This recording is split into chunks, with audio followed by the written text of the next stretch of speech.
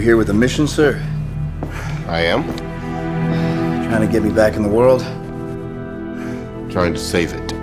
You think you're the only superhero in the world? You've become part of a bigger universe. You just don't know it yet. I'm here to talk to you about the Avenger Initiative.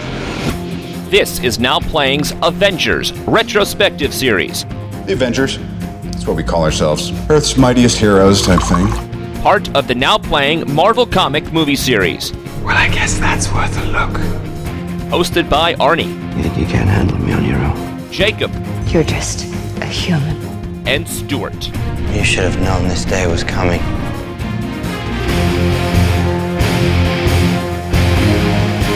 What are you prepared to do? At NowPlayingPodcast.com, we will be reviewing all the Marvel Cinematic Universe movies featuring the superheroes Iron Man. I'm just not the hero type, clearly. The Incredible Hulk. He was a freak accident. The goal is to do it better. Thor. You're big. Fought bigger. Captain America. How many of you are ready to help me sock old Adolf on the job? Ant-Man. The ultimate secret weapon. Guardians of the Galaxy. What a bunch of a-holes. Doctor Strange. Heroes like the Avengers protect the world from physical dangers. We sorcerers safeguard it against more mystical threats. Spider-Man. Are you an Avenger? Yeah, basically. Inhumans. What are we? What if I told you there's a place where people have powers like us? The city of Adelan. And the Avengers. I have an army. We have a Hulk. Let me emphasize that what I'm about to share with you is tremendously sensitive both to me personally and the Army. This podcast will contain detailed plot spoilers and mild language. I'm glad you asked that because I wanted to take this time to explain my evil plan. Listener discretion is advised. Gentlemen, you're up. Showtime, a-holes!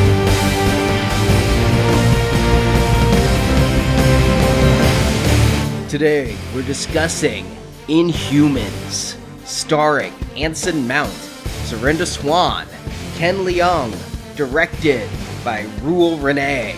This is Arnie, your inhumanly happy co-host of Now Playing. Why? It's Stuart. This is your queen of Now Playing, introducing your king, Jacob. Jacob's not going to speak. He says he's very displeased to be here. Talk to the hair. Oh, there's going to be a lot of destruction if you're going to make me talk during this podcast. So welcome to our 17th Marvel movie in the Marvel Cinematic Universe. Nope. Yeah, I've been reading all week how this is a record low summer and that it's not making the box office that they thought. Don't they know there's a new Marvel movie coming out? That's a guaranteed $300 million, right? I saw 2 trailers for real Marvel movies during this one, Thor and Black Panther. This is not a real Marvel movie. No, we are back in an area that I thought I had left behind. Like, yeah, we did the little Linda Carter this summer, but for the most part, superhero TV was something from my distant past. Linda Carter, more of a movie than this. That has resolution to its climax. Guys, how quickly you forget. Do you not remember when Age of Ultron came out and Kevin Feige went out on stage and he listed the plans for Marvel Cinematic Universe Phase 3 and talked about how there was going to be an Ant-Man and there was going to be a Captain Marvel and there was going to be a Black Panther and there was going to be an Inhumans? Oh, you're right. This was going to be a real movie. Yeah. I remember that. I remember seeing that graphic pop up. It was coming out in 2018. We actually got it earlier than promised. No, they should have waited. It did get pushed till 2019, and this was the one that everybody looked at a little bit on that graphic like, really? I mean, they proved themselves with Guardians of the Galaxy, so you think they can get away with anything, but Inhumans did seem a little bit suspect. And then later they revised the graphic again after their deal with Sony. They moved stuff around. They added some Spider-Man pictures. Inhumans was notably absent from that new graphic. And when asked, Kevin Feige's like, oh, we're still kind of working on it. Yeah, I don't know this property. I can honestly say for the longest time I thought it was that 80s toy line about rock monsters and humanoids. Oh, I remember those. But Inhumans, this baffles me that they're even trying to do a TV show. These are characters that were introduced in the Fantastic Four back in the 60s. And I looked it up because I'm like, have they ever had their own comic? Yes, they've done some runs. The longest run ever was 20 issues, but they never seem like the most popular characters. And look, I hate to say this because they are Jack Kirby creations. We're celebrating his 100th birthday this past week, but not my favorite. They've shown up in some comics that I like, but it's never a group of people that I wanted to read about. It's basically Moon X-Men. They are cave people that were experimented on by aliens and formed their own society. Like they were once on Earth. It kind of plays on that whole Atlantis mythology, but then they go to the moon and they interact with humans every now and again. The X-Men feels like Wendy and Marvin to Zan and Jaina, is by comparative. Okay, well, you guys have kind of put some blame on me, thinking I'm making us review Inhumans. You did. If it's up to me and Stuart, this would not be done. Yeah, and boy, do I feel vindicated. Well, it's not like this was a one-night Fathom event. This is a 2-week theatrical IMAX engagement. Not a whole lot of people being engaged based on my theater. No! Is that from the press release? A theatrical engagement is what it is. Indeed. $15 to see a 77-minute TV episode that's going to air for free in 4 weeks. 2 episodes. And what's going to air on TV is actually an extended cut from what we saw. Yeah, we don't even get the full episode. We don't deserve that. I was promised a VIP present, and then when I got there, they were like, huh? Yeah, there's supposed to be a Lockjaw poster. I can't even find them on eBay. I think they ended up pulling the plug on that. If you want to pay $6 and you bought your ticket on Fandango, you could get a poster. The $6 is for shipping. It's a free poster. I feel like a VIP, let me tell you. But I don't think there's any way we can say this isn't a movie. This is definitely in the Marvel Cinematic Universe. If you guys want to point some blame, don't point blame at me. Mm-hmm. Point blame at Major Trump donor Ike Perlmutter. Okay. He's a 74-year-old recluse. Have you guys ever heard of Ike? No. Okay, let me give you a little bit of history and let our listeners... We're going to have to talk some inside business baseball to discuss why we're even talking about Inhumans. But if you like Marvel at all, if you like or dislike Trump at all, if you have any opinion on Trump, Ike is somebody you should know about. He's a businessman who he came up basically by being a corporate raider. The first time he really became of note is he took control of Coleco after they went bankrupt and found a way to profit from selling off all of their parts. In the 90s, he took control of Remington, the razor company, so it's not like he's just into games and comics and things. He'll do whatever for a buck. And in the 90s, he was also co-owner of a toy company called Toy Biz, along with a name you definitely know, Avi Arad. Okay. Is this guy behind Secret Wars so they could sell a bunch of toys? That was Mattel, actually. Oh, okay. Mattel had the property then. Okay. Toy Biz started making Marvel toys in 1990, and they had a really successful line with Marvel Legends back then, and a bunch of Marvel toys. I have hundreds of Toy Biz figures. And as it so happened, this was when the comic industry went bust, and it turned out that the Marvel action figures made more money than the Marvel comics. So Ike became chairman of the board of Marvel. Marvel declared bankruptcy in late 1996. Toy Biz merged with Marvel in 1997. And so then Avi Arad and Ike Perlmutter owned Marvel. In 2001, Perlmutter became vice chairman of Marvel and became the CEO in 2005, making $1.3 billion when Marvel was sold to Disney. Yeah, a good trade up. Maybe his most successful house flip. He was offered a position on the Disney board as part of the acquisition. He decided to stay with Marvel. And it's at this point, Avi Arad left Marvel. He probably also got like $1 billion and is like, I don't need this anymore. You know, I've made X-Men movies. Avi Arad, he made so many of those non-Marvel Cinematic Universe films that we discussed and liked. You know, he was involved in everything from Blade to Spider-Man. But Ike, he stayed with Marvel, and he was over everything Marvel. So you think about it. Marvel Comics, answer to Ike. Kevin Feige, who ran the Marvel Cinematic Universe, answered to Ike. Jeff Loeb, who headed Marvel Television, answered to Ike.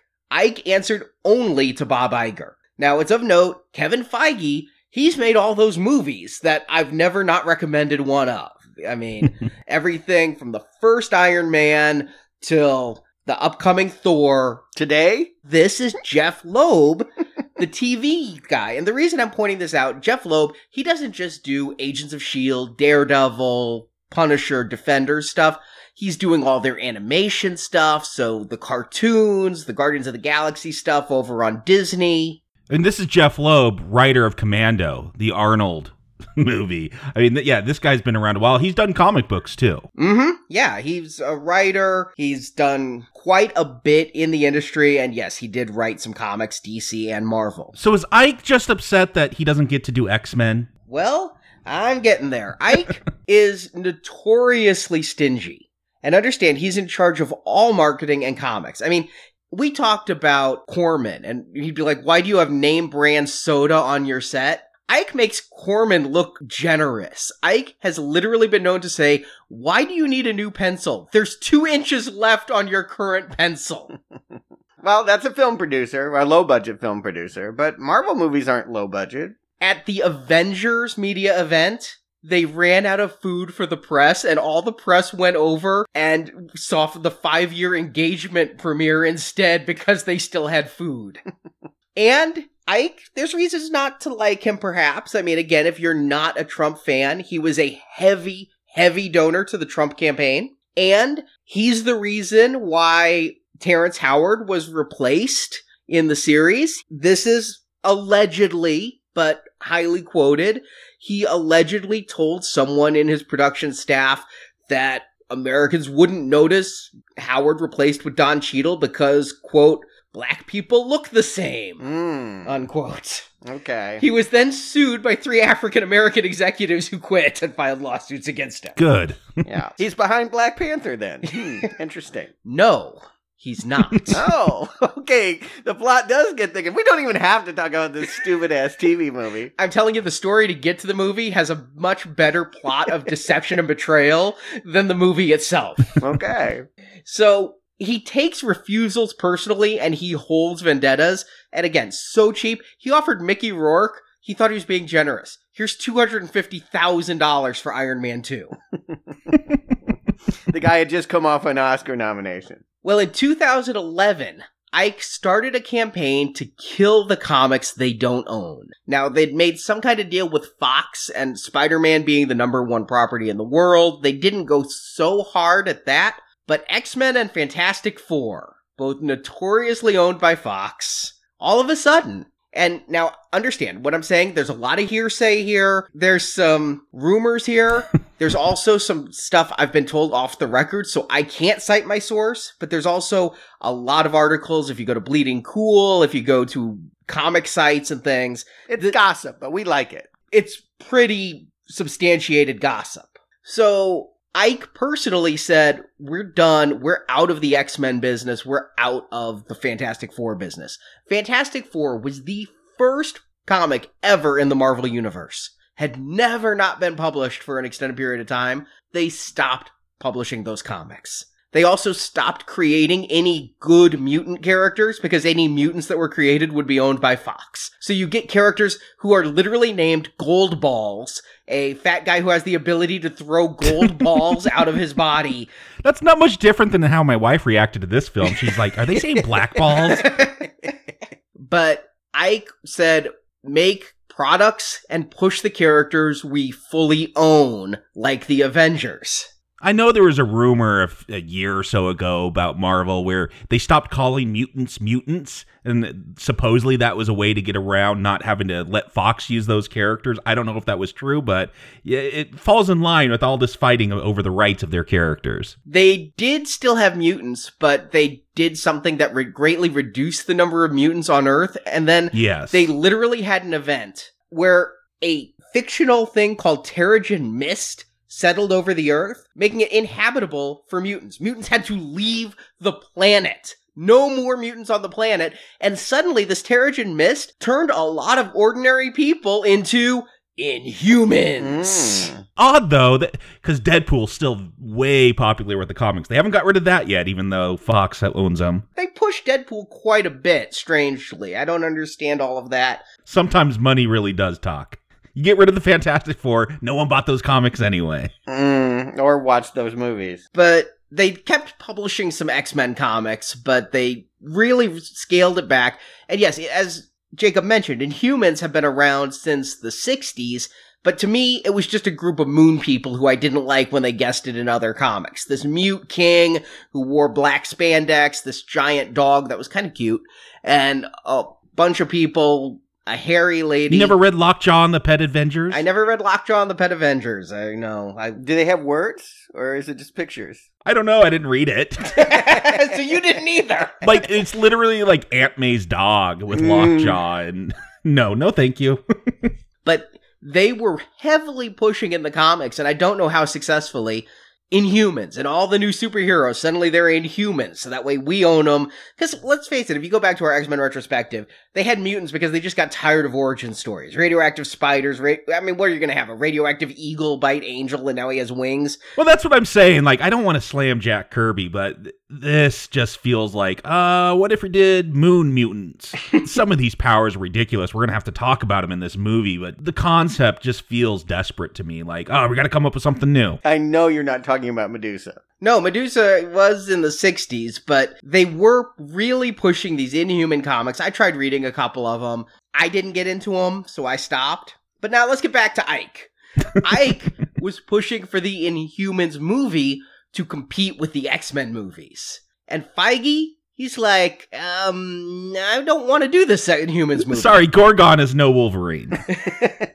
And Feige felt like he was being micromanaged, and despite Feige saying no, Ike Inhumans movie was his pet project. There was a fight, though, after Avengers 2. If you remember, Joss Whedon came out and walked away. Yeah. He finished the film, but he said that he was clashing with Marvel executives, and he didn't name any names, but he said that things, quote, got ugly during the production of Avengers 2, that he had, quote, a gun held to his head. If he wanted to keep in the Hawkeye on the farm scene, then the Thor taking a bath scene had to be in the movie. He never named names, and I always assumed Feige, because Feige is the face of Marvel Studios. But it could have been Ike. Ike is a micromanager.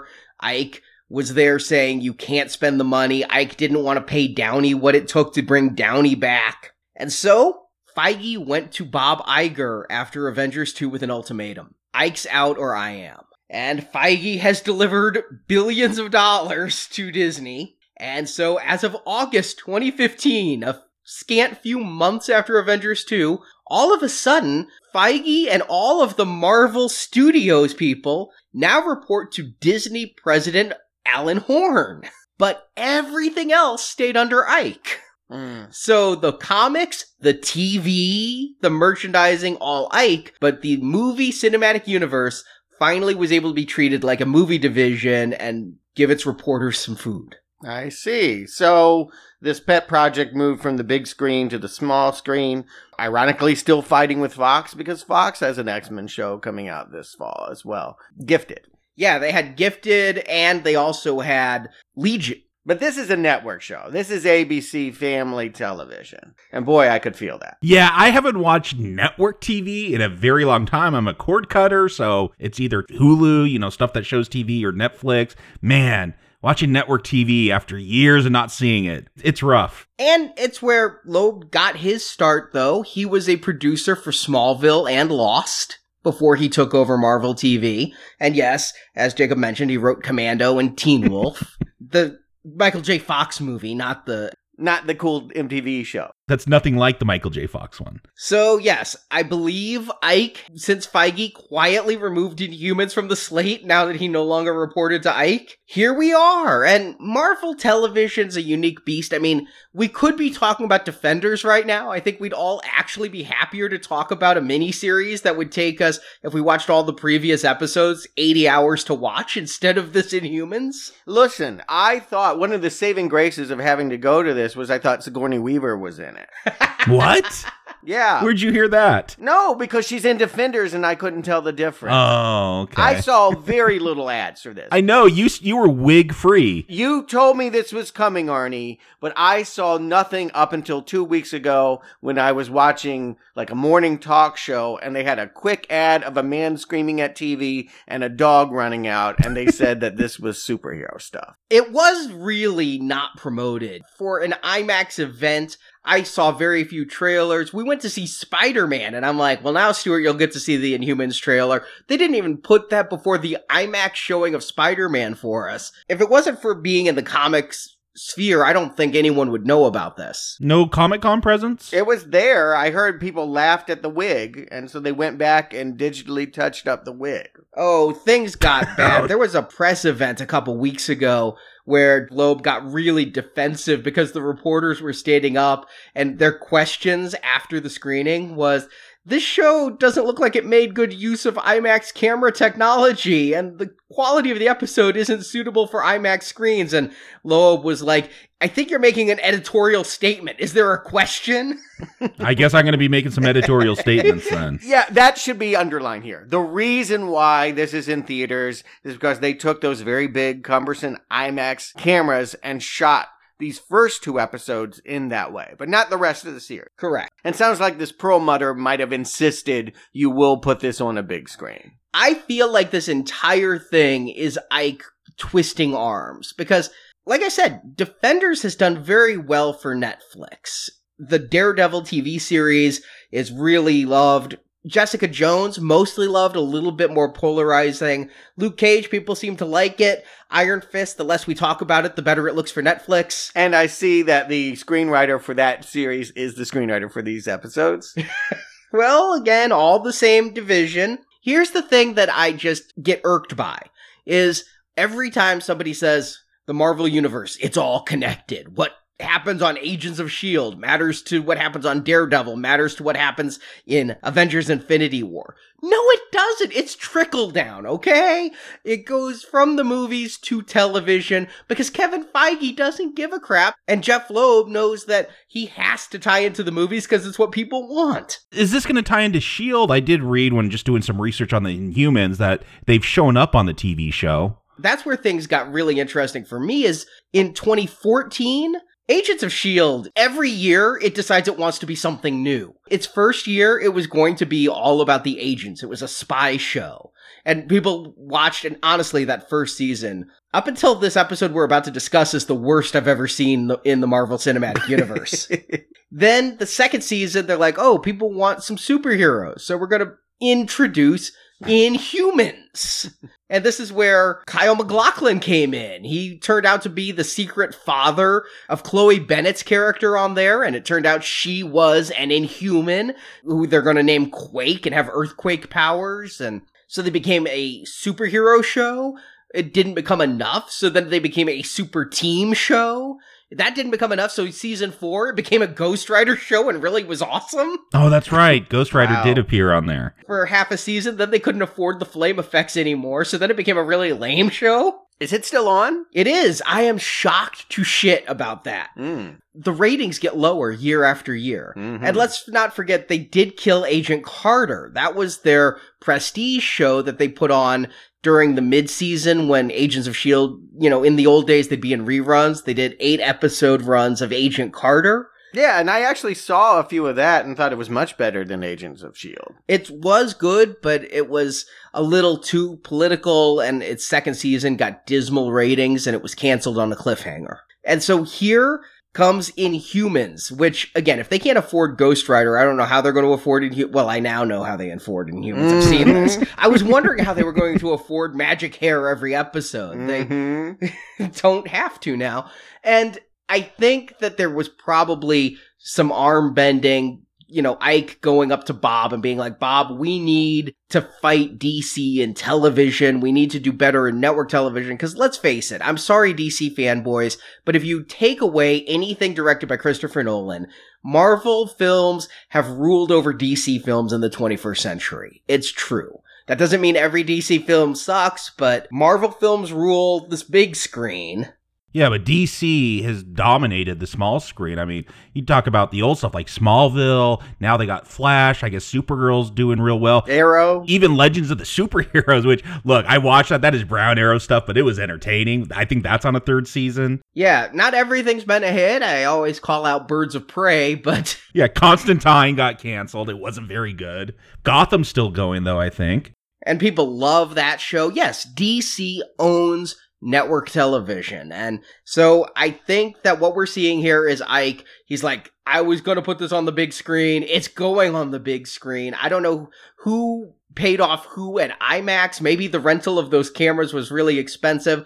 Of course, the director, Rule Renee, he's like, yeah, they gave me these IMAX cameras and they gave me a television schedule. I had to film 2 episodes in 20 days. I'd have to do that no matter what camera I used. So they didn't allot extra money beyond, here's a camera. Yeah, it's only so that we can see in larger scope how paltry these ambitions are.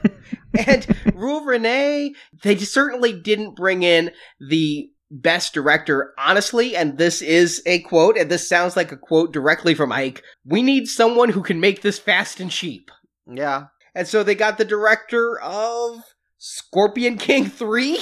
Ooh, wow. WWE movies is what I noticed. If you liked wrestlers on film... Did he do Leprechaun? No, he didn't do that one, but he made lots of sequels to like The Marine and 12 Rounds and The Condemned and Behind Enemy Lines. Suburban Commando, did he get a sequel to that? I think it's coming. That's what you direct after you direct Inhumans. What he said in interviews, they didn't do a whole lot of press for this, as you could tell. I found a couple YouTube clips, but it's a TV episode, but they, meaning the series creator and the writer of these episodes, Scott Buck, wanted the scope of a feature film. Well, then you have to have 3 acts. There's your first problem. I realized like halfway through this movie as I'm taking my notes, all of a sudden, I'm like, wait, there's not going to be a resolution, because most movies, especially the bad ones, I check my watch because every 30 minutes in a film, something new should happen. And I'm like, usually I know the runtime of a film and the last half an hour is the most exciting because it's the climax. And I'm like, this is only 75 minutes. Once we hit 45 minutes, I'm like, yes, it's time for the climax to start. And then I realized there wasn't going to be one. I thought they would at least bring this team together by the end. They don't even do that. Yeah, Arnie, do we call it a plot summary? Do we bother to put out a plot summary for this thing? Sure. All right. You thought the Inhumans were just on the planet Earth? Wrong. Wait, do you know what Inhumans are? I think I should start there. Because this has been covered in 3 years of Agents of S.H.I.E.L.D. So it is really an offshoot. And they say if Inhumans continues past 8 episodes, it won't, that there could be crossovers. But according to the Marvel Cinematic Universe / Agents of S.H.I.E.L.D. TV series history, an alien race called the Kree came to Earth thousands of years ago looking for new soldiers to aid in their interstellar war against an unnamed species because they didn't have the rights to say Skrull.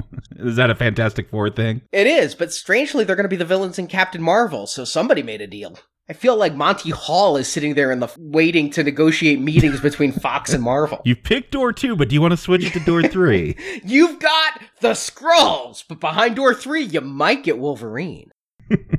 So the Kree began to splice their own DNA into that of humans. Once that was done, they'd expose the humans to an element called Terrigen, which would activate their new abilities. And then they would be called Inhumans. Due to the lack of Terrigen on Earth, people with inhuman DNA have lived among us breeding for centuries. But a small group of Inhumans lived in a commune where they would selectively expose people to Terrigen and activate their powers.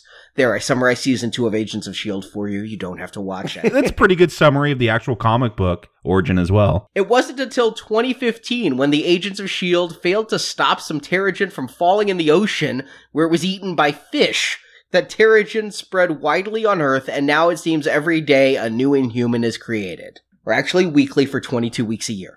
But it turns out for a long time, Inhumans have also lived hidden on the dark side of Earth's moon in a city called Attilan. There, cloaked in a compound, Inhumans live in a caste society ruled by their king, Black Bolt, played by Anson Mount. Bolt is rendered mute as his voice creates destructive sonic waves, so he communicates through sign language to his wife, Queen Medusa, played by Serinda Swan. Medusa has long hair that she can control with her mind.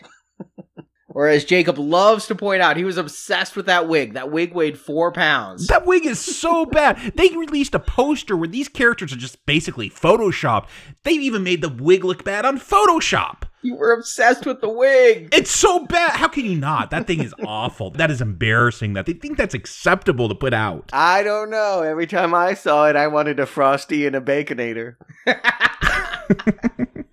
There's some tie-ins they could work. I'm shocked because we see a flashback here. She was named Medusa at birth before they knew her hair power. They had no idea what her power would be. It really worked out. The queen and king are surrounded by their ruling council, Bolt's cousin Karnak, played by Ken Leung, an inhuman who finds the fault in all things. I thought that was my power. Yeah, I would love to see him watching this movie. Yeah, that power should have warned him from being in this. Then there's Bolt's other cousin, leader of the guard Gorgon, who has super powerful goat legs. Bull legs. They are not goat legs. He's not one of those satyrs or whatever they're called. Okay, I thought they were goat legs. No, they are bull legs. They're bad boots is what they are. You complained about the wig. Yeah. I have some complaints about these hooves. I cracked up when they just show him wearing regular boots. I did too. How do you wear regular boots with hooves? You don't have toes. They won't stay on. But it's cheaper and actually looks better. Yep. Also hanging about is Medusa's sister Crystal, who I had to look it up. I didn't know Karnak's power. I didn't know Crystal's power. Karnak, I thought, could just do math really well. Crystal, apparently she can control the elements. Yeah, they do not set her up. At one point, she's like freezing something, and then all of a sudden she has fire powers. Very confusing. And Bolt's brother Maximus, played by Yuan Rayan, who has no powers. He's just human. But he does have the power of star power. He's the biggest person in this cast because he comes from Game of Thrones. Clearly, he lost that Game of Thrones. Oh, okay. I didn't recognize anyone in this. Oh, you didn't recognize Karnak? I mean, this dude's getting double platinum headphones. We've covered him on X-Men 3, where he was Kid Omega. He was in Red Dragon. He was an Admiral in The Force Awakens. He was the Asian detective in Saw. All minor roles. No, didn't recognize him. Yeah, I knew once I saw a picture of him that he was the porcupine guy from Last Stand. Yeah, I mean, this guy, I watched Lost, okay? And he was big on Lost. I mean, how do you step down from Last Stand? Yeah. How do you shave your eyelashes? That was freaking me out. He must have gotten a lot of Hawaiian sand in those eyes. But Maximus has a complex about having no powers, and he disagrees with how Bolt rules the kingdom, with commoners left digging mines. He also wants the Inhumans to go to Earth, where they can find new jobs and new real estate. But Trump has closed down the borders. That's what I was wondering. I'm like, they're like, let's go to Earth. I'm like, what part of Earth? India, they got a caste system. You don't want to go there if you're trying to get away from your caste system. Like, do you want to go to America? That's like the one place that you'll be able to go. But they got a wall now, so. How about Canada? Yeah, Canada's nice. They're probably nice to Inhumans. I would think any place would be better than the moon. He also lusts after Medusa. He must have a hair thing. A bad wig thing. The Dave Thomas thing.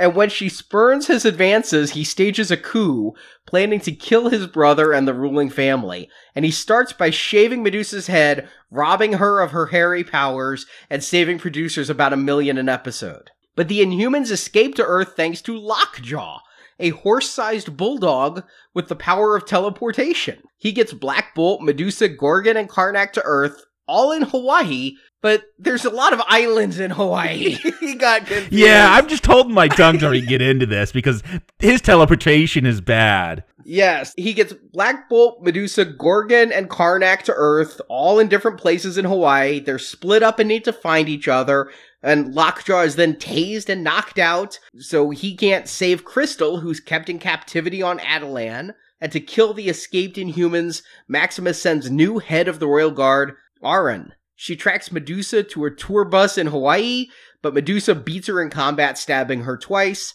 Black Bolt doesn't understand human society, so he accidentally steals a suit, and that causes him to be arrested. Karnak falls off a cliff and splits his head open, and Gorgon hangs with some surfers on a beach waiting for Maximus to come and attack.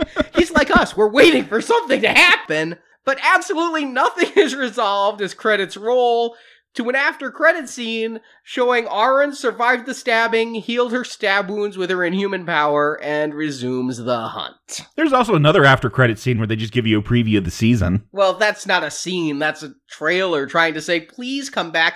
They've already said ABC expects Inhumans to be more successful at the box office than anything they've done on September 1st weekends in the past. It's a notoriously dead weekend, but the success of Inhumans depends on its ratings on TV, not its IMAX performance, which is good because our theater was pretty dead empty. Yeah, but there was about 11 people when the movie started. A few more walked in during it, but it was a small crowd. A couple people walked out of ours. Did you notice that, Stuart? A little girl and her mom were like, we're done. Did Stuart try to follow him?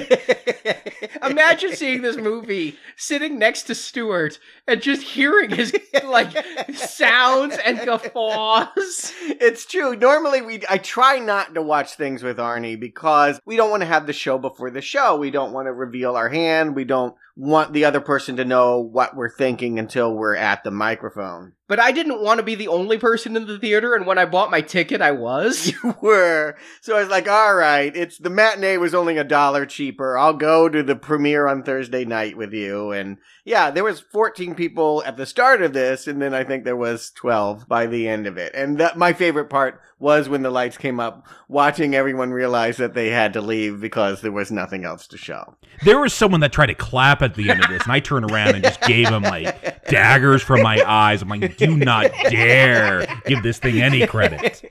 I don't care how big a fan you are of the Inhumans, of Marvel, you will not clap.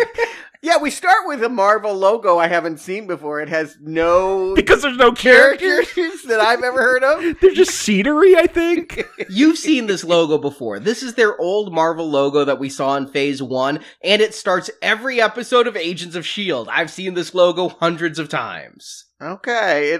I always remember seeing Hulk and Captain America, but... I think if you look really close in there, there's still those Marvel graphics, but... I thought these were the wadded up pieces of sketch paper that they pulled out to show the characters. It didn't look like any official, proudly displayed Marvel universe that I've seen before. It just does not use the Marvel Cinematic logo that they just started with. And then we start with a whole bunch of symbols for characters that mean nothing to me. I mean, it's one thing when you tell me, oh, we're making Wonder Woman. Okay, I know to expect a tiara and an invisible jet. But these guys, it didn't mean anything, particularly when the Stinger is a dog with a tattoo on its head. I'm like, this is the team? It really looks TV to me, this opening. I mean, oof, it's just bad. And Lockshaw, he's supposed to have a tuning fork on his head, not just a tattoo. It looked like something I'd see out of Jeff Loeb's Marvel Animation division, like the start of an Inhumans cartoon would be this opening of a graphic and that cartoon dog. That wasn't the real dog effect. It was half real, half fake, an unfinished effect. When that dog shows up at the end, I'm like, oh boy, they're really trying here, aren't they? If you don't like superheroes, at least you got a cute dog. That is the way to go with this. It is. It is a cute dog, too. But I think they do a really piss poor job. I felt bad for you too. They don't set up Inhumans at all. If you hadn't watched these Agents of S.H.I.E.L.D. episodes, how could you possibly care about what's going on and follow their jibber jabber about Terrigen mists? And I'm familiar with them from the comics, so that was making sense. But this seems very generic. You're telling me that they've had these Black Ops guys hunting down Inhumans and S.H.I.E.L.D., because to me, you have Tiger Eye Girl running away in the forest of Hawaii and Triton showing up saying, oh, I'm going to save you. And this feels very generic. I actually thought that was the Agents of S.H.I.E.L.D. It could be, because that's the thing on Agents of S.H.I.E.L.D. is Inhumans are hunted down. They're trying to be Star Trek and have this social commentary on Inhumans' rights versus race rights and gender rights. And yes, because they don't have the rights to the X-Men. And they do that much better. Yeah, and they're so much better. I like this chick Louise who has Trapper Keeper vision. Everything she sees looks like those 80s folders. I thought that it was almost like a very cheap version of Predator vision, but we're not going to find out much about her because she's going to be dead really fast. I was like, did they shoot a trank? I don't think it was a trank, and later we'll see a puddle of blood where her body was lying. I couldn't tell how aggressive to interpret this. I assumed, when we have this green guy in a rain slicker popping out of the rainforest saying, "Hey, baby, I can take you someplace safe." You're safe now. No, you're going to get shot. I bet you say this to all the mutants. But yeah, she falls down. Don't say mutants. Fox owns you. And he gets winged. We do know he got hit. And he falls in the water that looks pretty red, but will not appear for the rest of the movie. I assume he's alive, though. Oh, come on. His name is Triton. He's a fish man. He fell into the ocean. He's not dead. He's going to show up in, I don't know, episode 7. Yeah. Big surprise. No. He's going to show up in episode 4. They're not pulling a Twin Peaks. They're not going to save Triton for the last 3 episodes. Like they did Agent Cooper. He's going to show up at that big fight with the surfers whenever these troops show up to fight Gorgon. But here is a real missed opportunity. I hate to say it, but... This whole thing is a missed opportunity. Yeah, I mean, what is an opportunity that hit?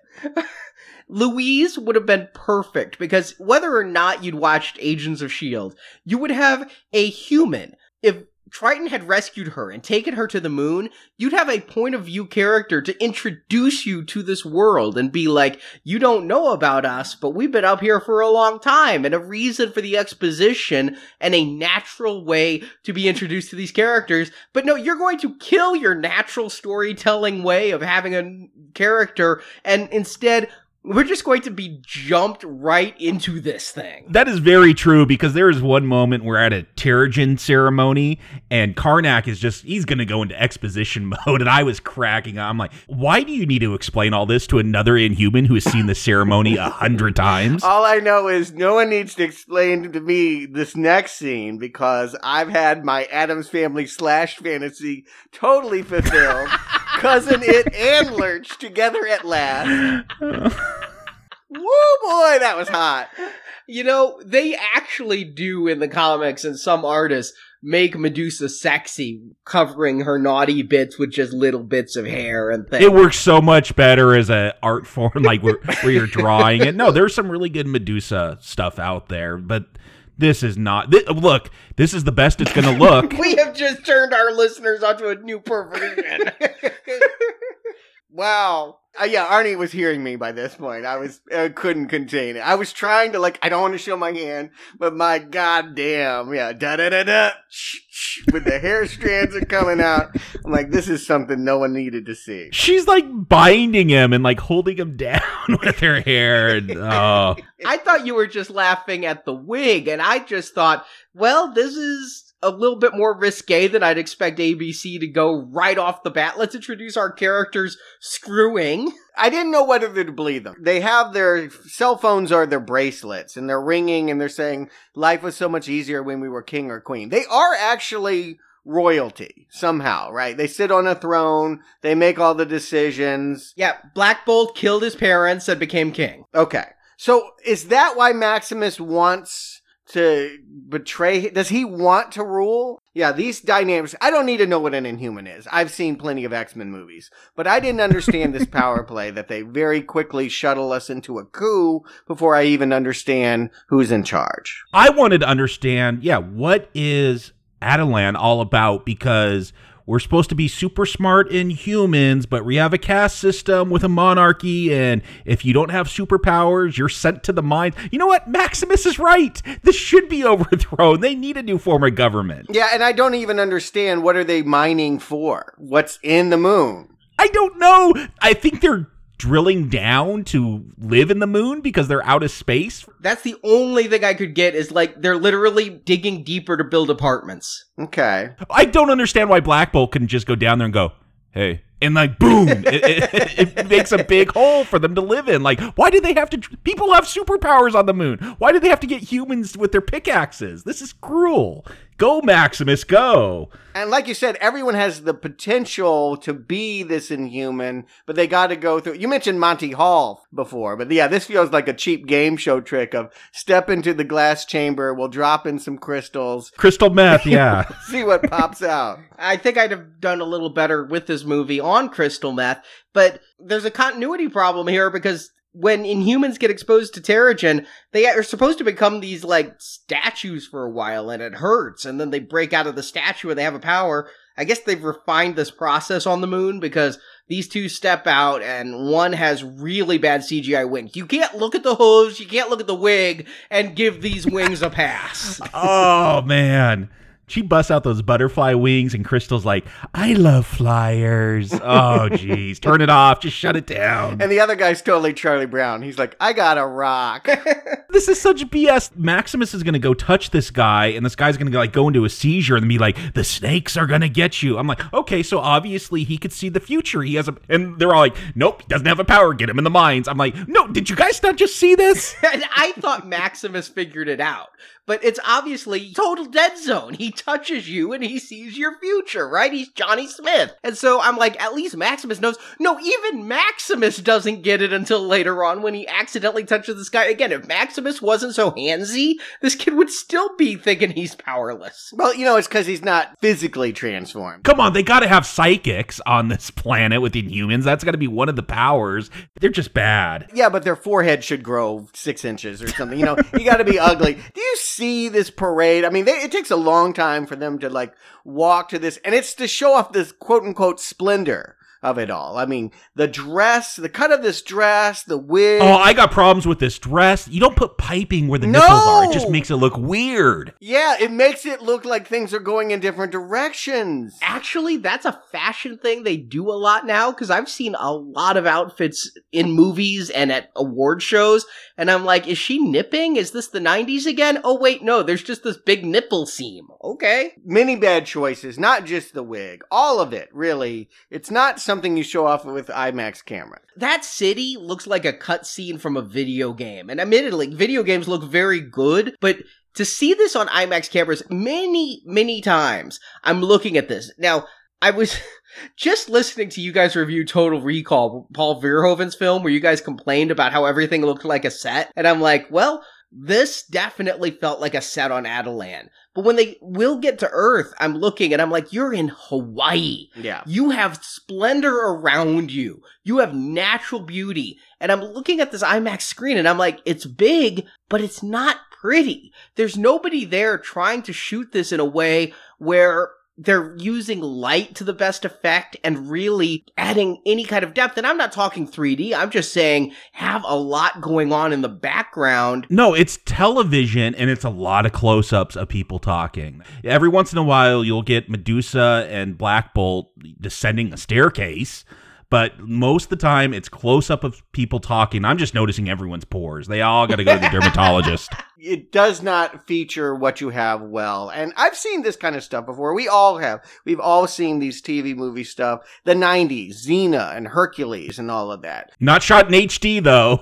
That standard definition really helps. Yeah, the thing is, they never tried to go to the big screen with their small screen effects. And here, it's just the gall of that makes me angry. I think if I were just watching this on television, this would be more forgivable. You would expect a TV show on ABC to look this way. But in IMAX, it's unforgivable. I kid you not. The stuff they do for Netflix is so much more visually appealing than the stuff they put in the IMAX theater. Yes. Yeah, well, no doubt. But it's not just that. I've lowered my expectations, which were already rock bottom, but I'm digging into the moon and going down lower and saying, okay, forget that I paid $15 to experience this, and just imagine what it is to be a TV audience on Friday night with nothing else to do. And this is what they're presenting. Yeah, not just a TV audience, a network TV audience, because cable TV does so much better than this these days. Yeah, I can't afford cable. I cut the cord. And so, yeah, this is what I have to watch between 4 channels.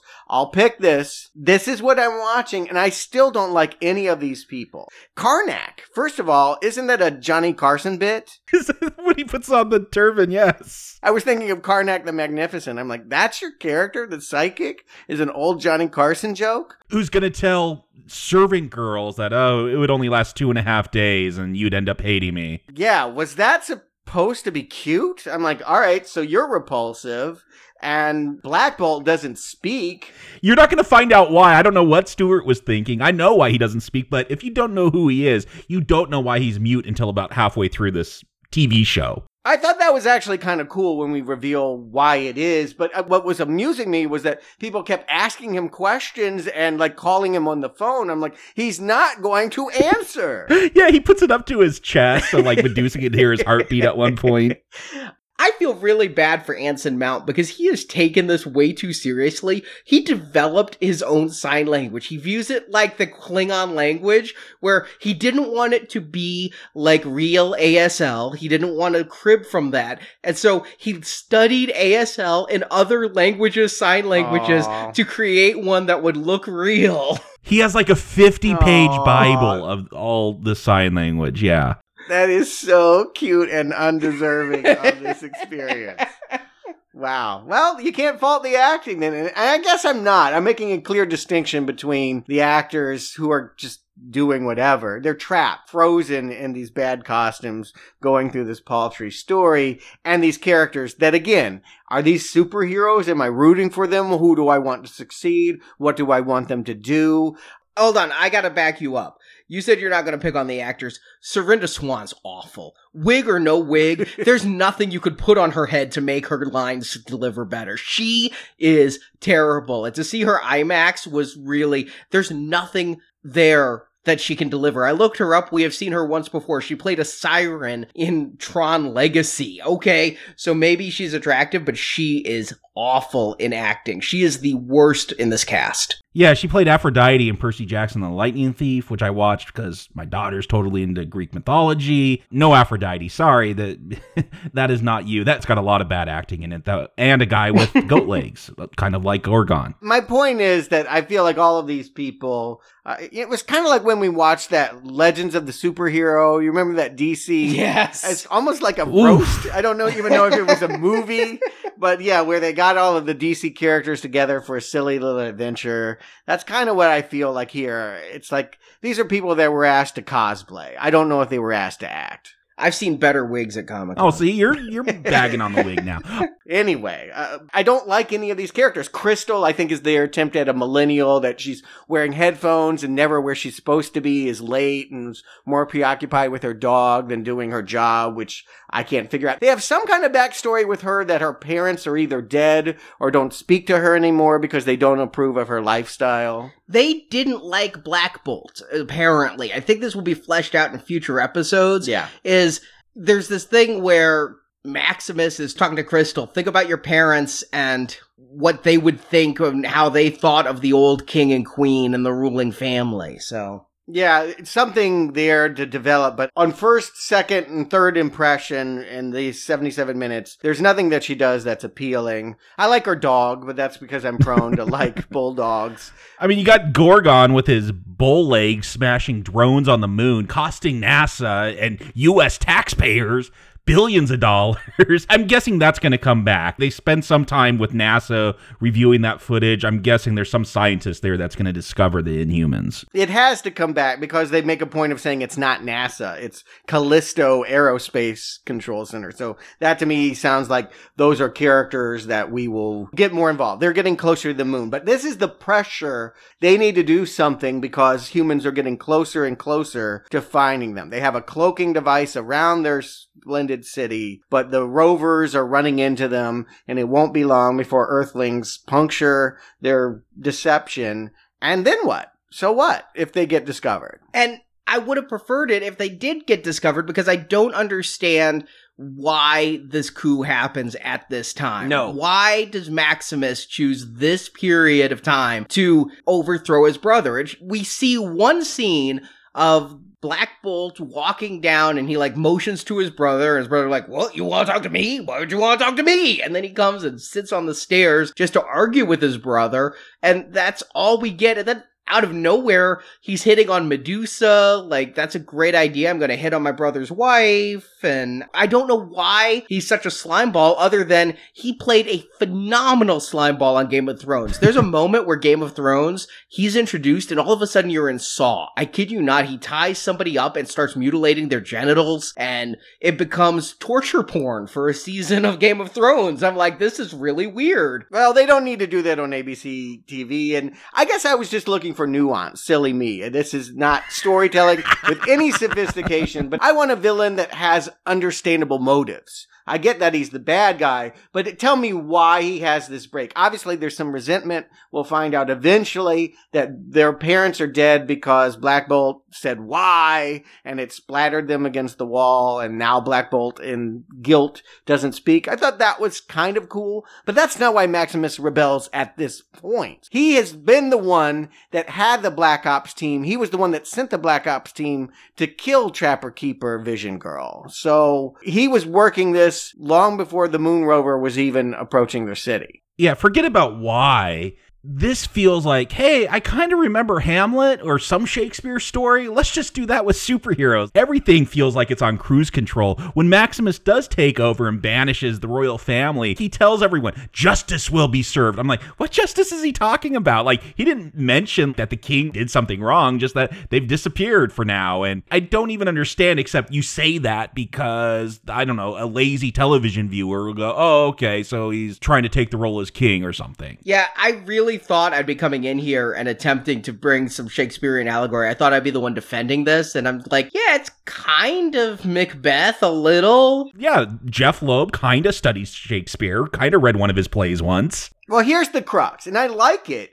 If you were a human amid all of these fantastical people, you would be the pariah. And it said the reason why he isn't down in the coal mines, or whatever kind of mines they are, Moonrock mines, is because he's related by blood to the king of the Inhumans. But otherwise, he is looked down upon. And I think he's short, too. So whatever, for lots of reasons, he's not respected in this world. To which I say, if you want to go to Earth so badly, why not go there? But the dilemma is, and I'm trying to figure this one out, is that he actually dislikes humans more. It's kind of an Uncle Tom syndrome, maybe, but he actually thinks that humans are the bloodthirsty ones that will wipe them out. He identifies as an Inhuman, even though he is not, and is treated differently because he is not. It's an interesting notion to play with, but again, if I were in his shoes, I'd be more inclined to go to Hawaii, not banish all the Inhumans to Hawaii. But he comes from a ruling family. I'm projecting a lot into this. I don't know. You see that soup they get to eat? It doesn't seem like that much of a benefit. And he does try to be a populist. And this was all written very quickly. I mean, this was a television schedule. I'm like, when they announced in May that they were going to have something in IMAX in August, I'm like, are they really going to be able to pull off that schedule? I forgot it was television. Mm-hmm.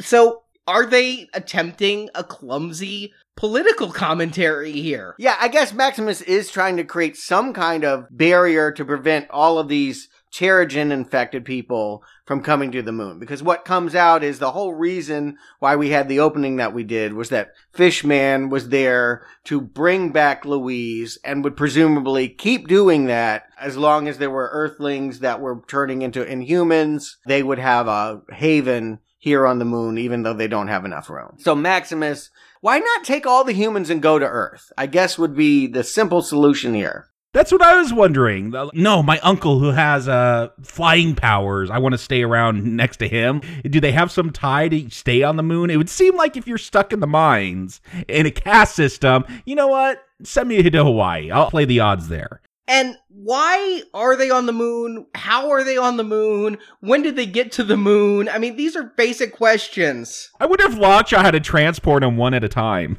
You know, they could explain that or not. I feel like, knowing it's a TV miniseries, I could wait a couple episodes to find out why. I will just accept that they are a long-lost road not taken in human evolution that wound up on another place. Yeah, in the comics, I mean, they were all over the place. The North Atlantic Ocean, and then the Andes, the Himalayas. They eventually end up on the moon. I think they're living in New York now, though. Well, they're living all over the place in the Agents of S.H.I.E.L.D. television show. They're multicultural, but the reason I ask that is I guess because I watch Agents of S.H.I.E.L.D., I would like a little bit of explanation as to how they got moon technology, how they got cloaking. But they need humans to mine for them. But yes, they have cloaking technology. Okay. Black Bolt, he's supposed to be our hero. We're supposed to root for this king. I don't see him being a very good ruler. I agree with Maximus when Maximus is like, your entire strategy is let's wait. Yeah, there's reasons to be unhappy with this setup here on the moon. That's what I like about Maximus, is that he, like me, sees a lot that's unappealing. And it's funny, when the characters are going to Hawaii, they look at some news reports and they're just like, oh, that looks like a terrible place. And I'm like, Country Mouse, City Mouse would say the same thing about your life. I mean, I would not want to be where you're at. However splendid your palace looks to you, this place looks really unappealing to me. But you said there's missing footage that will be restored when it premieres on TV. I gotta believe it's whatever happens between the search party for finding Triton and Maximus deciding, hey, I'm gonna have a coup. Because it's so abrupt, I feel like I went away on a commercial break and missed a whole segment. It feels like, he goes after Medusa because Black Bolt goes into his, I guess, soundproof room. I thought they'd use that so he could actually talk, but no, he just sits in a soundproof room. I called that the Cerebroke.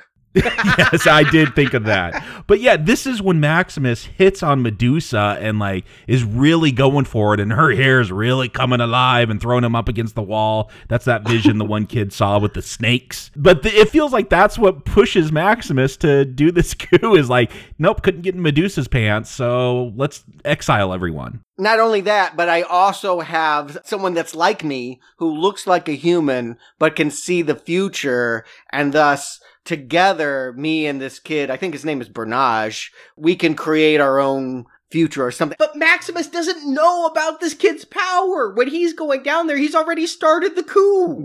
Yeah, exactly. I feel like if they had just had another week to hammer out this story, all these fine details could be put in a way that's explainable and brings the audience into it more. But no, they want to get us into the action. God help us. Action? What action? I mean, do you think if they had another week, they could have got the rights to a better cover of Paint It Black? And, not to mention, we just heard it all throughout the Mummies advertisements all summer long. But yes, we have new metal versions of the Rolling Stones and the Doors. They have Break On Through to the Other Side. They do that back to back, too. I'm like, are you trying to sell me a soundtrack? What are you doing? Yeah, they probably are. And I'll probably buy it. Here's my problem is you showing us Medusa. She's got the crazy moving hair, but somehow they're able to just hold her and shave it off. It doesn't fight back. I don't even understand their powers. They're not even consistent in this 2-hour television episode. Well, she fights them off, but then they have somebody sneak up behind her, and apparently they have the power of electroshock therapy as they put a hand on either side of her head and a blue flash incapacitates her. Yeah, that makes her fall down, but she's maybe it paralyzed her. I don't know. In the comics, she has had her head shaved, and her hair could still move around. It has a mind of its own. I think that would be actually fun to watch, is to see her, stubble wave, it gets mad. And but they did this for budgetary reasons. The hair looked bad. You complained about it. They did it because that wig looked so bad. I read ahead of time. There was a spoiler in their last trailer showing her hair shaved. And I'm like, at least it'll shut Jacob up about the wig, because I've heard so much about the wig. Everyone's upset about this wig. It's a very upsetting wig. I did see that trailer, and the headline was, they fixed Medusa's wig. I'm like, oh, I gotta see this shit. What'd they do? Go re-CGI everything? No, they just shaved her head. That's a very economical solution to such an awful wig that should have never been there in the first place. It is bad, but I don't know that I'm loving any of these other... Karnak, we've seen this kind of thing before. I feel like, Dr. Manhattan did this, and... This was the one moment I kind of like, because I was confused at first. He gets shot as he's fighting the guards, and then you see him again. I'm like, oh, what did he do? Shapeshift? But no, he could go back in time, I guess, and redo it all. It's like that Nick Cage movie based on Philip K. Dick. Yeah, it is a lot like Next. He doesn't time travel so much as he saw one probable future that was bad, and he was able to then see another one that was better. And again, not consistent, though, because he's going to fall down a cliff and bang his head. Well, he didn't see that coming. I don't understand his powers at all. I mean, after he falls, and that, I think, is the end of episode 1, is I believe it's ending on that cliffhanger. He falls. Is he dead? Of course not. He's too big a star. But when he wakes up, he's like, I need to find north. And he uses his power, and it, shows him a compass. I'm like... Yeah, all of a sudden he has a compass. That's a weird power. I'm super navigate, man. I really thought his power was mathematical probabilities. And here's the thing. All right, so they live on the moon, but they get to Earth because of a dog? That's how they get there? Yeah, Lockjaw just teleports them all. And what I love is Crystal's like, Lockjaw, take Black Bolt to the last place this person was, and take Medusa to the last place this person was. Lockjaw, your GPS is screwed up because you took everyone out all over the place. Yeah, this is no Lassie. Timmy would be lost in the well if this were the dog of Lassie fame. Because, yeah, they're spread throughout Hawaii. One's in the crater, one's in the rainforest, one's in downtown Honolulu. I don't know exactly why that was the case. It's poor writing that Lockjaw is supposed to be so smart that he can understand these commands and teleport wherever. That's the one cool effect. I like Lockjaw's teleportation, the way he's like swept away in dust. I'm gonna say that was a nice design. I don't know if it's from the comics or not, but the fact that they're separated feels like we have 5 hours of story that we need to fill 8 episodes with, so we're going to separate them just so that we can have them all come back together again. At least it's 8 episodes instead of, 18, like with Twin Peaks The Return. They're all separated in that, too. That's true. Yeah, there is some similarities. Only a few, but in the sense that if I were going to design a show in which it would introduce a whole cast of characters on the moon, splitting them all up doesn't seem like the most logical way of explaining their story. But what it is going to do is give everyone a chance to interact with humans, and I think change people's minds, because I don't think the Inhumans have a very favorable interpretation of humans. I didn't quite get the sense that they would go to war, but I don't get the sense that they want to come together. And I suspect that will be the arc of this series. I thought they had a better idea of what human culture was like. I mean, they're going down to Earth to save people. They got, I don't know, TVs that they're watching about Earth. The fact that like Black Bolt is going to go, I thought he's like, oh, I'm just going to steal this suit because I don't have money. It's just weird that they don't understand how human culture works if they're so scared of it. And when he wears that suit, he looks like a mob enforcer. That shirt is way too tight. I mean, the guy's got a good physique, but man, that shirt is tight. I don't think this is cast very well. I had to look up these actors. Anson Mount, I've seen him in Urban Legends Final Cut and some episodes of Smallville. To be fair, he was the star of an AMC Western show called Hell on Wheels for 5 years. Never heard of it. Here's the thing. I'm thinking, I don't even know if he's alive anymore, and he'd be too old for this even if he was, but I'm thinking you get someone like John Philip Law, you know, from Barbarella, that could just do the great eyebrow movements, someone that just has great face movements if you're not going to talk. I feel like this actor tries to do that, but never pulls it off. He is okay. He reminds me a lot of Jim Caviezel, and I don't like Jim Caviezel. He kind of physically looks like him, and he's got the sad eyes all the time like Jim Caviezel always has. They give him the comedy. I thought that was an interesting choice because I don't think the guy's funny. It's okay, I guess. My faintest of praise is that it's about as bad as Thor. I was thinking about that. I'm like, oh, we're going to get a whole lot of fish out of water here. The one that really kills me is Gorgon. You know, he's screaming that why did they send the fish man down to get the girl in Hawaii? Has he never been in water? Does he not know how this works? He just storms out there with his hooves into giant waves and then needs to be rescued by surfer dudes. That's my problem with whatever the Inhumans are doing to try to save other Inhumans. You don't send down the green fish guy. You don't send down the guy with bull legs. There are plenty of Inhumans that look pretty much human. Send them down so it's inconspicuous. But again, my real question, has he ever taken a bath? Does he know how water works? There are no oceans on the moon, Stuart. Because he's just walking out there like he can go find this guy like at the bottom of the seafloor. But yeah, it's all just so that we can meet some nice human characters that they don't have to have the makeup people touch up with unconvincing prosthetics. I don't want to watch any other episodes, but I kind of do want to watch these surfers fight Inhumans that come to fight Gorgon, because that's what they're setting up here. Will they fight though? Because they're sitting around the fire and drinking beer. Oh, they're going to use those surfboards and knock them over the head or something. I don't know. They're drinking a lot of beer, but maybe they'll be sobered up by the time this fight comes to them. Yeah, and the surfer who's looking for a fight is an older surfer. He's like salt and pepper hair. I'd expect to see Point Break Anthony Kiedis to be bring it on, But this guy, he's like, when Gorgon says you should leave, they're coming. I'm heading for a fight. It's more like we're just too stoned to get up. It's our beach. Yeah, the worst storyline has got to be Karnak, who, falls down, hits his head, and just walks in circles the whole time. That's the big reveal. Hey, he was a star of Lost. He's lost again. They were both shot in Hawaii.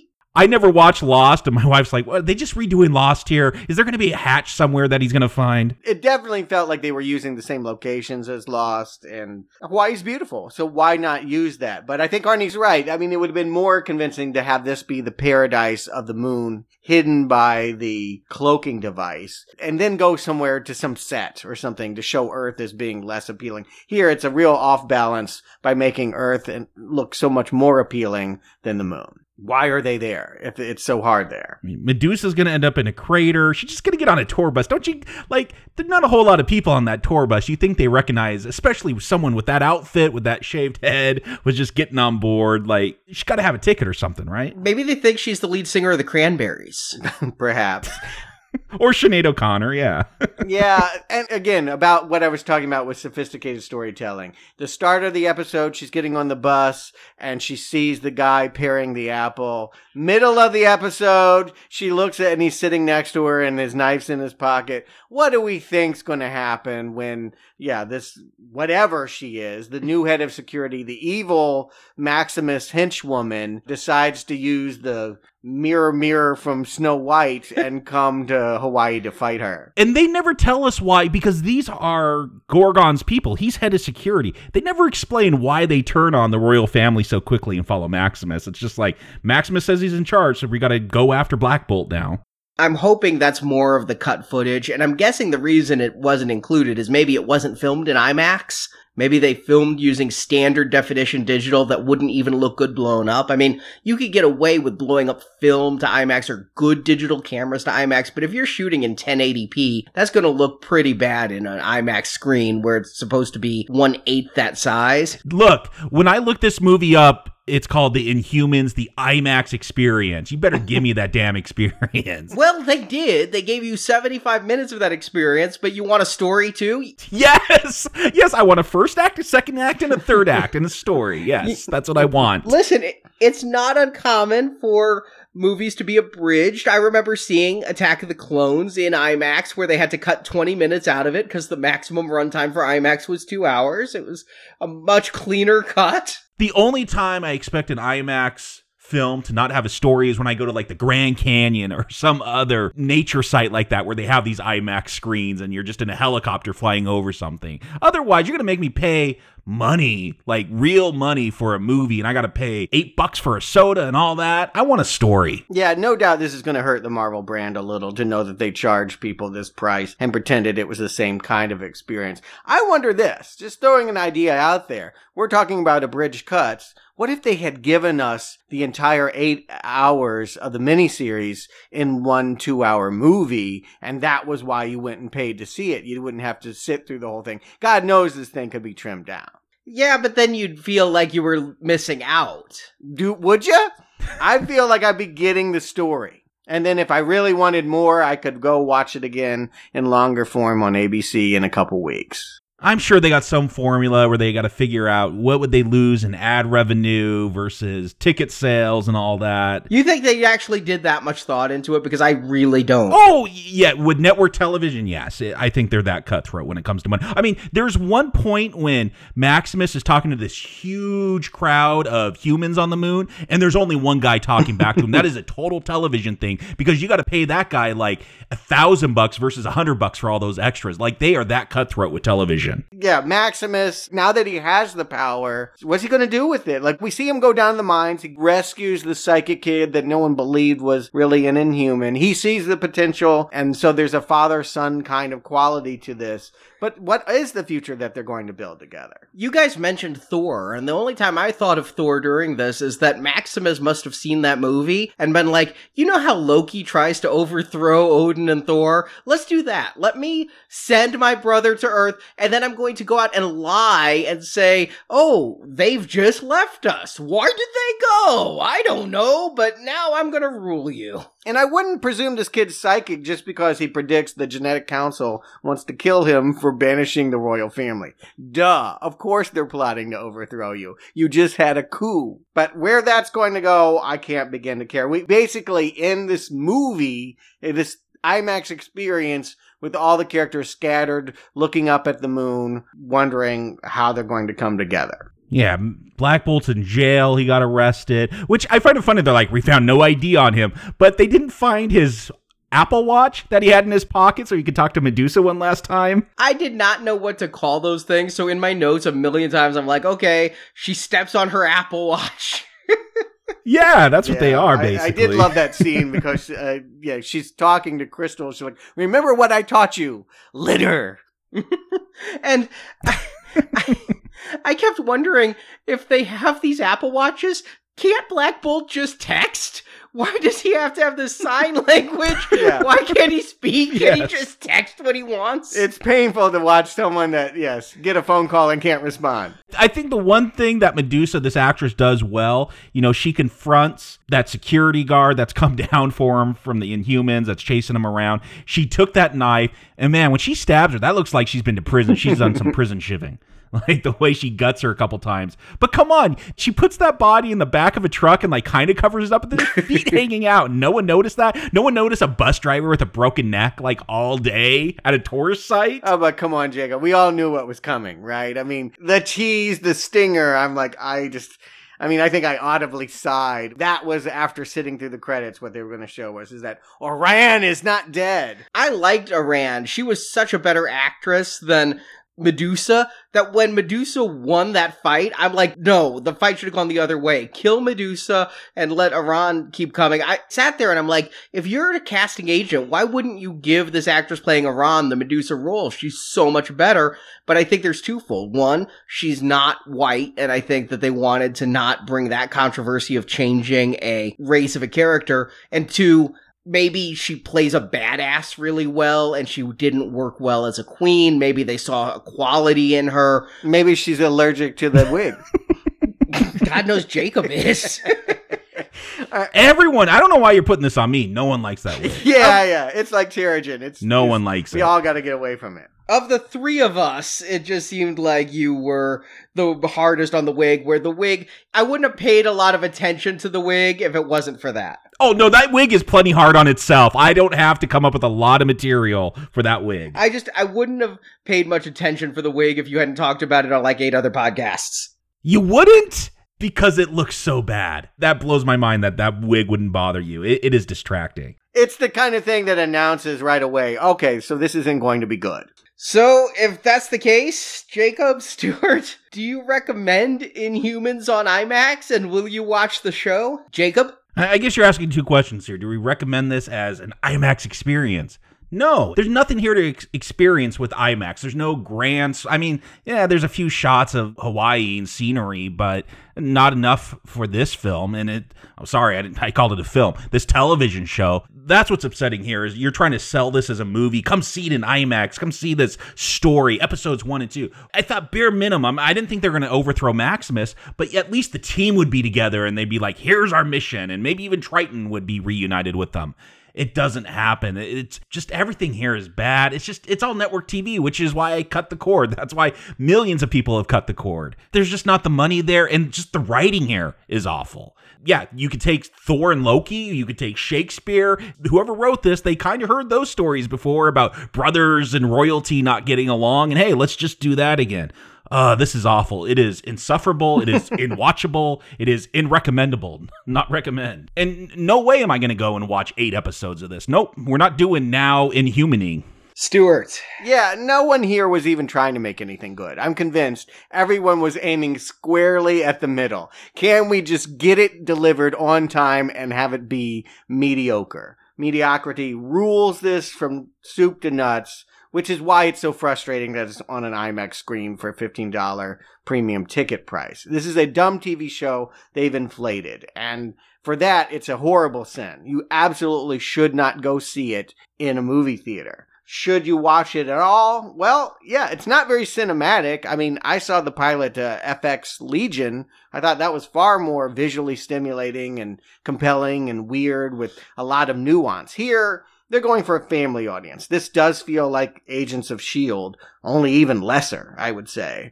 And so I guess your opinion about whether you want to watch it is whether you're a fan of that show or if you like syndicated superhero TV from the 80s. I was thinking of Superboy, just junk. Lou Ferrigno, we're back in that territory. I'd rank it right there with Trial of the Incredible Hulk, where Daredevil was in a black body stocking and putting Bruce Banner on trial. It's caught in the middle, though. Unfortunately, it's so expensive that it will not be able to sustain itself for network TV, but it's too cheap to favorably compare with anything in the Marvel Cinematic Universe. So you really have something that doesn't even have the charm of a low-rent TV episode. It's too inflated, and yet it's definitely not a movie. I mean, it hurts the Marvel brand to go out as Marvels and Humans. So my prediction would be that this would be canceled in 5 episodes. I didn't know until Arnie told me after the screening that they've made the 8. It's a mini-series, so they'll air that, but that's it. This is done. This is a non-starter. They will cancel this, and they should. It's bad. There's no season 2.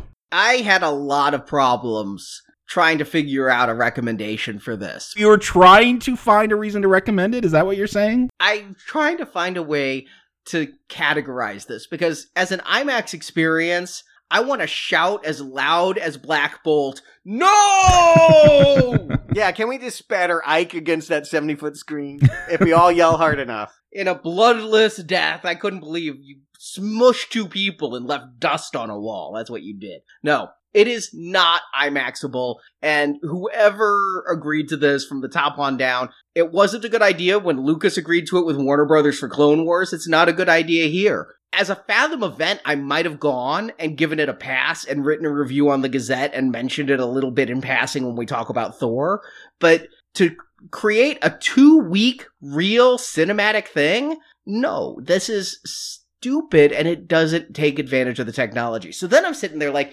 I'm in a theater, but when we ranked the Incredible Hulk TV movies and things, we gave them a pass for being television. So if you did. No, even you said that you were scaling your reviews down to review them as television. But you didn't watch this on television. You paid $15 to see it on an IMAX screen. Right. I was saying I had a conundrum of, do I review this as television?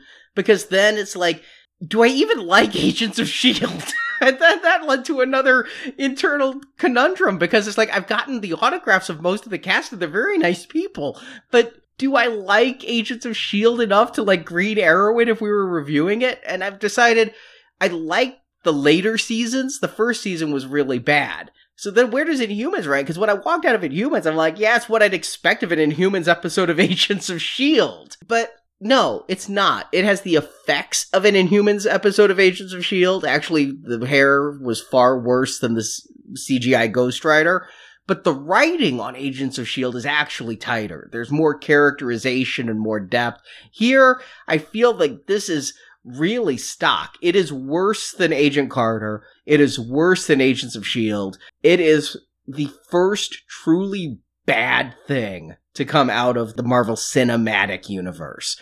Any TV series, of any movie, of any of the comic tie-ins I've watched, this one has the worst acting, the worst writing, and bad effects, too. I don't know of a saving grace. And will I watch it on ABC? That's a debate? I have not yet watched Iron Fist. I'm a season behind on Agents of S.H.I.E.L.D., just finishing up season 4. I'm a season behind on Agent Carter, which is now several years old. I'm not going to make a point to watch Inhumans. There's something that I should add. I watch Agents of S.H.I.E.L.D. on my phone. I rarely see an Agents of S.H.I.E.L.D. episode on even a television, let alone a big screen. I tried that for the pilot and walked out and said it doesn't deserve it. I may someday multitask and watch Inhumans on my iPhone if it comes to Hulu, but I have no desire to see it. It would be merely completionism and the idea to consume and wonder, does it end as badly as it began? It's a red arrow. Yeah, I'm glad we're all there. I didn't think it would be tough to cross that line. This is clearly, if you're calling this a Marvel movie, this is clearly the worst of them since before Iron Man. I mean, I'd have to go way, way back. If Generation X had this budget, would it be better? I mean, honestly, the only saving grace is it's got enough budget to make it not look as bad as the very worst superhero stuff. What? It wasn't filmed in the 80s or 90s. What was that Justice League of America that was like Melrose Place? Like, what's the difference here, really, other than just a few million? This only benefits because we've had almost 10 years of Marvel movies, and just the superhero genre in a whole has just evolved so much from when you don't have to make it Melrose Place with capes. You know what it really reminds me of is when your favorite artist decides they're going to do one for them and make that blues album of old songs from the 20s or something you never want to hear, and you just buy it out of loyalty and never plan to listen to it. It sounds like Marvel fans, you might want to watch this because it's called Marvel. I can't imagine that you'll want it indulged. And my idea of fandom, honestly, is to be discerning. Is to say that when they're giving me something I don't want, I tell them, don't give me any more. I say send the message, you don't want it. It makes me wonder about the shows they didn't pick up. They were going to do a show called Damage Control that was going to be a sitcom about people cleaning up the messes Marvel made. That didn't get made. They were going to do a show about Mockingbird. One of the Agents of S.H.I.E.L.D. was going to get a spin-off. They did even a pilot for that one. ABC passed on that. What was that shit if they picked this up and said, yeah, we're going to let this run for 8 episodes? But it's telling. I didn't think Agents of S.H.I.E.L.D. was coming back for a 5th year. I thought for sure the ratings are so dismal. Every week, I follow Osiello on Twitter, and every week on his TV site, he's like, Agents of S.H.I.E.L.D.'s ratings, can they get lower? Wait, they got lower. And I'm like, the only reason to keep it going one more season is 100 episodes is still a magic number for syndication, and 5 seasons is 100 episodes. But they moved it to Friday nights. It had been on Tuesdays forever, and now they're doing Inhumans on Friday nights. They have low expectations and probably a lower budget. Yeah. Marvel fans deserve better. It is not too much to ask to get a better quality of show than what they've been giving. Either Agents of S.H.I.E.L.D., a few episodes that I've seen, or this. It's not just that it isn't the Marvel Cinematic Universe. It's that it's really dull, dry television. Yeah, I agree. And it doesn't even feel like the Marvel Cinematic Universe. They had no tie-ins. How could you not get one of the Agents of S.H.I.E.L.D. or something? Here's the tiers. Tier 1, get someone from a movie to show up. You can't do that. Tier 2, get someone from Netflix to show up. Can't do that. Tier 3, get someone from Agents of S.H.I.E.L.D. to give you a day on their calendar. They can't be signing at conventions 7 days a week. And you don't even do that. Yeah, I don't know if Agent Coulson is still around, but yeah, he doesn't even show up here. Yeah. Well, Arnie, it really sounds like you need a break. It sounds like you deserve a present. A birthday present. You're going to edit the show for my birthday?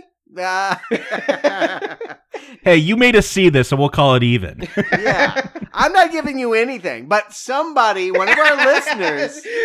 I give you nothing. I give you nothing for your birthday. It's our standard tradition. Anyway, a listener is decided that you and I, for our birthdays, they are split by 2 weeks, are going to get slasher movies. And so next week, on your birthday, released next Tuesday the 12th, we get Happy Birthday to Me. I had never seen it when he picked it. I did watch it twice for the review, once while on a fishing trip over the summer with some friends of mine. I thought, what better for a fishing trip, cabin in the woods, than a slasher film? So we will be talking about that next week, but 2 weeks after that is your birthday. I will get you nothing as well. I have been gifted enough. I've been gifted Bloody Birthday, one that I'd never even heard of. I had seen bits of Happy Birthday to Me, but this thing I'm opening, no clue what it is. We'll be talking about 2 more slashers in September, and then in between, that's the kickoff to a long-run series leading all the way up to November with the new Bruce Willis Death Wish. We got 5 Charles Bronson installments that'll be scattered throughout September and November, and we begin with the original Death Wish from 1974 in between Happy Birthday to Me and Bloody Birthday. And also, this Friday, maybe you feel like we didn't review a real movie today. I've heard a couple grumbles. Again, talk to Ike. Well, you gotta watch a real movie to review one. But this Friday, there is a real movie being reviewed, another one picked by a listener. Patrons picked The Legend of Hell House. Yeah, I'm excited to talk about it. It's definitely a classic horror novel, and we'll see how they fared with the 1971 movie version. kind of made in the aftermath of Hammer Horror Studios. That is for our patrons of $10 or more on our Podbean page. And if you want to hear us do more TV, this is it. If you've been waiting for the build-up to a climax, Twin Peaks finished up this past weekend. The last 2 episodes are going to be covered in a 1-2 punch. One tomorrow on Wednesday, and then the final one on Friday. So you can find details about the Patreon page at nowplayingpodcast.com/donate. You can find details about the Twin Peaks reviews at nowpeakingpodcast.com. You can binge listen to our entire Twin Peaks series. It has gone on for over 50 episodes, counting book reviews, movie reviews, everything, all at nowpeakingpodcast.com. And our fall donation series starts soon. That's been announced as well. Again, all at nowplayingpodcast.com. And we will return to the Marvel Cinematic Universe in November with the Thor movie, a real movie, as we get back to the Avengers Assemble!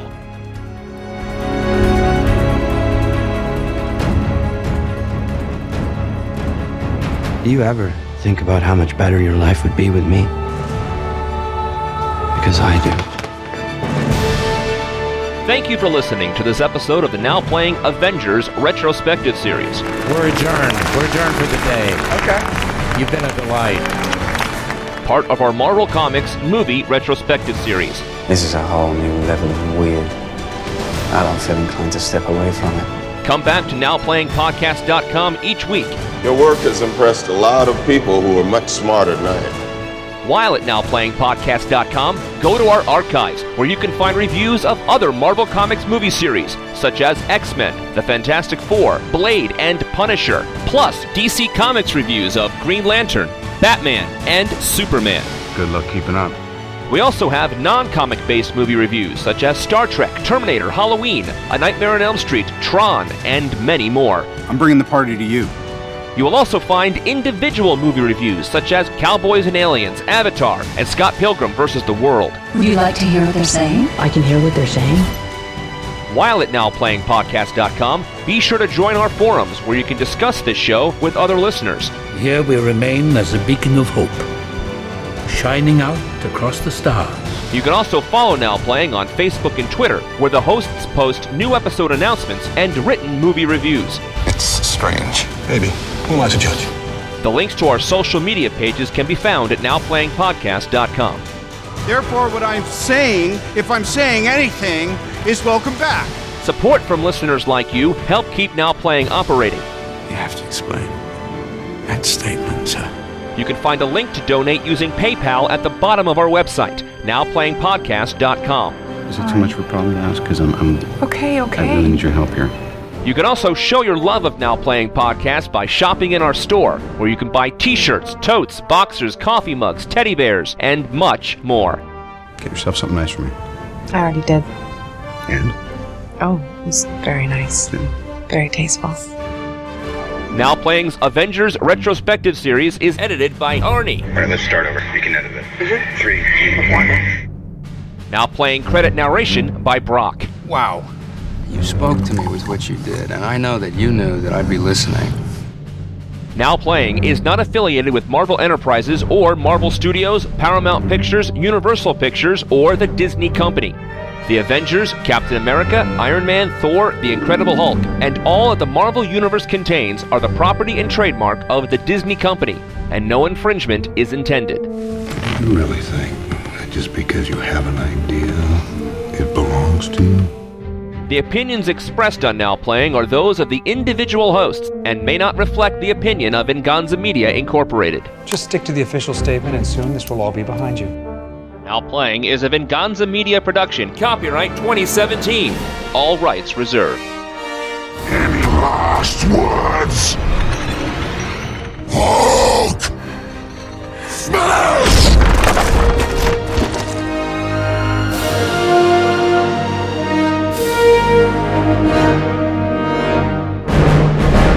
We will not let anyone or anything stop us.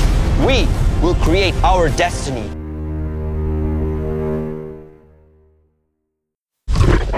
Did Nick Cage do it? I know he's desperate. No, it was honestly the best depiction of Ghost Rider ever put on screen, though. I really like those episodes. Oh, man, names. I have it if you want. Ewan Ryan? Ewan Ryan is how you pronounce it? I don't know. Well, you're right. I don't. Oh, I thought you didn't have the name. Yeah, I don't. I would assume that. See, I'd go Iwan. It's not Iwan. Why don't you be Iwan? He said...